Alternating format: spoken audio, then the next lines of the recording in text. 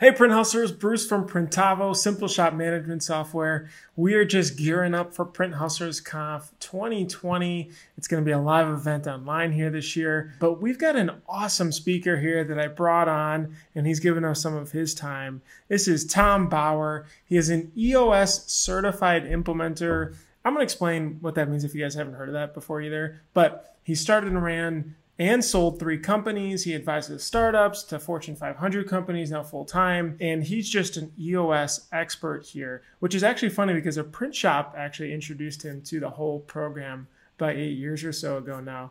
And then he also has a book, What the Heck is EOS? And we'll link to all that down below. That's a lot of stuff. But if you haven't heard of EOS, it stands for Entrepreneurial Operating System. If you don't know what that is, check out the book link or the Traction book by Gino Wickman. This is what we've been talking about a lot this year as the book to read, and really a system to create the business that you really want to be in and be a part of. Okay, that's a long intro. Tom, thanks so much for being able to join us. Of course. The other thing I'd say about an operating system is that every company needs one. How do you harness your human capital? How do you make decisions? How do you set priorities? How do you solve issues? And, a lot of times companies will discuss something and then 3 months later, they're still discussing it. And 3 months after that, they're still discussing it. But how do you actually get that cadence, that rhythm, that heartbeat going where you're actually making a decision and then moving forward? Whether it was the right decision or wrong decision doesn't really matter. At least, I think it was General Patton that said, a great plan or a good plan today is better than the perfect plan a year from now. I'm paraphrasing, but it was something like that. And that's what we want our EOS companies to do, is to make a decision and then adjust going forward. It doesn't have to be perfect. One of the other phrases, Bruce, that we always use is progress, not perfection. We're looking for I like progress. that. It doesn't have to be perfect, but I like have that. you made progress today or this week? And so that's kind of a little longer of an introduction, but I just was playing off what you were saying there. No, I think this is so important. Last year, we really pushed on Profit First, Mike Mikalowicz's book, and felt that that was very fundamental. I think this is really the next stage. Once people have a product that they see as selling, once they're really starting to grow, creating this foundation, we've implemented it. To be honest, I can't say 100%, but I feel like we're 60-ish% there, and already seeing really, really big changes of just aligning everybody on the same page, because I felt things were just starting to go like this, like spider webbing out. Jumping into this system here, we've talked about this unique period with COVID-19 and all that. It's just the opportunity for shops to reset and create the company that they want to be a part of. How can people get started thinking about how to implement an entrepreneurial operating system in their business right now when things are a little bit slower? So now is actually the perfect time to start. And there are 3 concepts in the book, Traction, that talk about rocks, which are 90-day objectives, that talk about, the level 10 meeting, and that talk about issue solving. If people really, and the level 10 meeting, I guess, is maybe the fourth one, but that encompasses the issue solving. And they're not hard tools to master. Um, they'll be a little uncomfortable at first because they're going to be different and new. And so the only, you know, suggestion I would make is that, well, I'm going to make 2 or 3 suggestions, but for your meetings, that you have a scribe and a facilitator, and they don't have to be the same person. They should be different people. In fact, who's best at taking notes, who's best at facilitating the meeting, and that doesn't have to be the leader of the meeting. It can just be who's ever best at, directing traffic, if you will. Make sure your 90-day objectives, or rocks as we call them, are smart, specific, measurable, attainable, realistic, and timely. And I've even had some clients right now go down to kind of 30 or 60-day objectives just because the situation has been so fluid and is changing so much that it was easier for them to go, in the next 30 days, these are our top priorities. Okay, let's get those done. That makes And sense. yeah, well, that's not, completely EOS pure. We've all had to adjust to the current situation and timeframes. And I think um, positive for people, to be able to adjust those timelines and go, well, it doesn't have to be exactly 90 days. What can we do in the next 30 to adjust to this? The other point, Bruce, that I'll make, and we talked about this a little bit earlier, is the companies that were running on EOS, they got probably at least 3, probably 4 weeks ahead of all other businesses in just adapting to this whole situation. They were sending people to work from home at the end of February, before anybody knew it was going to be kind of as big as it was. And it was really because they just were able to process the issue and say, what do we need to do as business leaders? Just a couple of little data points for people that will, help them understand kind of the power of this system. That's a really great summary, especially too. A lot of the shops, especially in our space, got stripped down to a couple people. Right. And, people, maybe 2, 3 people back to bare bones again, starting over. Now, some of them definitely are experiencing a lot more growth than others. But let's say I was speaking to a shop that it's a husband and wife the other day, down in Texas, and they're going through the EOS system. They want to implement it to create the foundation to grow off of when they start kicking again. What do you feel like is a good first step for them who's just getting going? There's not, many people, but they want to have things ready for when they start growing. I already mentioned rocks, having a good scorecard, the level 10 meeting, and just getting that meeting pulse going. And if you think about it, the level 10 meeting, yeah, it's 90 minutes long, but it doesn't necessarily have to be. If you think about it, we have meetings for two reasons. It's to connect the circles and hold people accountable, Mm-hmm. and everybody knows what everybody else is doing, and to solve issues. And if you get that done in 45 minutes, great. If it takes you an hour and a half, fine. That's okay. But get that meeting cadence going so you know every Monday or Wednesday or Friday at 9 a.m. or 3 p.m., we get together as a leadership team or as a company, depending on how big the company is. And we just make sure we're doing those things, connecting the circles, holding people accountable. Everybody knows what's going on, and we're solving issues. And that's where I'd kind of start with those things. The other thing I'd say is, to your point earlier, this is a great time and a great opportunity for people to create the culture and the business that they want. And some people may just want a great lifestyle business. I can work 25, 30 hours a week. And there's other people that are like, no, I want to grow this from 10 million to 20 million.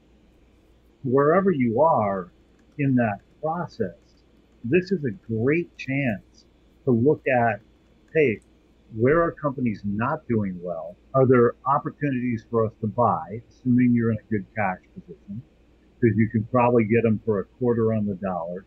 And then secondly or thirdly, um, you know, what people upgrades do we need to make? And how do we get those people in that really fit our culture? And so there's a tool within EOS called the People Analyzer that evaluates people against your core values. And if you don't have what you feel are great core values at this point, I'm sure personally everybody has them, but as a company, and they're not, really spread throughout, there's a better word than spread. It starts with a P. If they're not completely spread throughout the organization, then you need to do that. Yeah, Um, that makes sense. So you mentioned two really big things, actually. One is the level 10 meeting and rocks. If you guys haven't read through Traction yet, you create quarterly rocks, which are like your milestones for each person and department. And then level 10 meetings are your weekly meetings. We actually do like a more abbreviated. We make it 30 minutes. I felt 90 was kind of long for us, but Essentially, you're going over those KPIs to be able to hit. We did move our rocks to be monthly, like you actually mentioned too, because of everything shifting so quickly. So we have Yeah, KPIs that people will try to hit each number. So people are responsible for 1 to 2-ish numbers usually to drive those forward. And then we yeah. meet about those. And it took a couple weeks, but people really take to their number. Like they kind of guard their number and push it forward. What I found difficult though at first was finding those numbers, like what they should be and what's most important to push the company forward. Do you have any tips for finding those KPIs that maybe even more specifically a print shop would want to be able to measure, especially if they're lower on the staff? You want to look for activity-based numbers and the leading indicators. So one of the things that we look at, like in sales departments, is how many calls did you make this week? How many appointments did you get? How many orders did we get? In a print shop, you may be looking at something like two things that come to mind. What was your raw material cost? And then what was your upsell? So how many customers did you take and sell them something in addition? And a lot of companies ignore that upsell, potential, and they just go, oh, we got this order, we're fine, and then they move on. So those would be a couple of numbers that would be leading indicators of how your world's going to end up at the end of the month or the end of the quarter. The other thing I'd say is that don't try to make your scorecard perfect. Start with whatever numbers you can get today, but don't try to think that you have the perfect numbers because your scorecard is always going to morph and it's always going to change. That could be seasonal, it could be business related, but don't try to be perfect. Just start with something. The second thing that I tell my clients is that your number doesn't even need to be accurate. And people always kind of look at me cross-eyed when I say that, and they're like, what do you mean? So I worked with a restaurant in Colorado Springs, and their labor cost was 33% of revenue. And well, if you know anything about restaurants, that's pretty bad.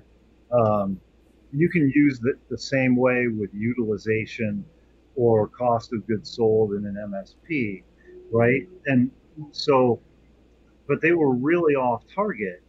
And so he said, the manager was like, well, but I don't get my numbers from corporate, my payroll numbers for 6 weeks. Yeah, true. Okay, but that's a different issue and we're working on it. And I asked him if he had a POS system and he said yes. And I asked him if he had a time clock and he said yes. So I waited for the penny to drop. It didn't drop. So I said, couldn't you take the hours and the revenue and put those together and do something? And he said, but yeah, it won't be accurate. He said, our employees make anywhere from $6 to $18 an hour. I said, perfect. Use 12. And at least it gives you directionally, are you going up? Or are you going down? I have some clients that track numbers on whiteboards, and it doesn't necessarily mean that the number is going to be completely perfect, but that at least we know if we're doing it the same way every week, that we're getting better, we're getting worse. And you're really with a scorecard looking for trends as much as you're looking for that perfect number. So that's where I'd go with that. Got it. That's awesome. That's actually very similar to who print shops too. You talked about people. People are so important. Can be tricky to manage in a print shop where you've got a high variance. You could have people blowing out screens and cleaning equipment, up to people doing outside sales and production managers and the whole likes and all through that. How do you get then the right people in the right seats? Because that's a huge chapter on it. I think something that we definitely undervalue as an industry as well as really investing in the right person for the right seat, because there is that transition, right? When you're small, you need a couple people to do a lot of different things, but over time, the specializing seems to be what is taking you to the next level. People are on unemployment, maybe they don't want to come back. How do you approach this all and get really good buy-in for the team? So, your point is spot on that the right structure creates scalability. And if you don't have scalability, you're not going to be able to grow. And so we always say structure first, people second. And so we need to create what we think is the ideal structure, forgetting all of our history, forgetting the people that we have today. And then once we put that structure in place, we can start to talk about, okay, are they the right person? Do they fit our core values? And if not, then we have to figure out an exit strategy. And I always encourage my clients to separate decision from the when. We had one company where they made a decision that somebody had to go. It took us a year to get them out of the organization, but they'd made the decision because they weren't the right person. But when you start to look at the right structure and say, ideally, if right now this is an opportunity for us to reset, how would I structure the organization? Would I have an outside sales manager? Or would it just be inside sales and maybe one outside person? Do I need a production manager and an operations manager? Or are those really the same function? And when you evaluate them against the core values and the accountability chart, which is like a supercharged org chart, and you ask them, or you ask yourself, really, does this person get it, want it, have capacity to do it? Get it is, do the neurons in their brain connect? Like a receptionist that doesn't understand why she needs to offer people water or coffee when they walk into the office, just doesn't get it, right? Right? Do they want it? Do they want it? Meaning, are they really, 90% of the time, nobody's perfect, charged up about coming in and doing this job, or are they just looking for a paycheck? I'd much rather have a team of people that are charged up and really want to do their jobs. And do they have the capacity, the mental, physical, emotional, spiritual, time, skill set to do their job? So it may sound a little simple, but that's how we evaluate if you have the right people in the right seats. I could definitely attest to making this mistake early on, especially, and then keeping people on like that for too long, and saying, man, after we had to part ways, should have did that months ago. But Right. it's hard though. I mean, it's definitely hard. So you end up, kind of sitting on your hands with it for a while. This is awesome though. I'm really excited. I wanted to get a preview, but we've gone longer, and I could talk about this stuff like all day. But I'm really excited though about having you for Print Hustlers Conf. You guys can join us July 23rd and 24th. We'll drop a link down below. Just search Printavo, Print Hustlers Conf, and you can be able to reserve your spot. Make sure you're there. You'll see us live. You'll see Tom Bouwer live, and he's going to be talking about EOS and how it can really help charge your business, and just some really crucial takeaway points for you to be able to start implementing now. I mean, that's the big thing, in getting down to the nitty gritty. So, Tom, thanks so much for being able to join us today. Thank you. My pleasure. Thanks for having me.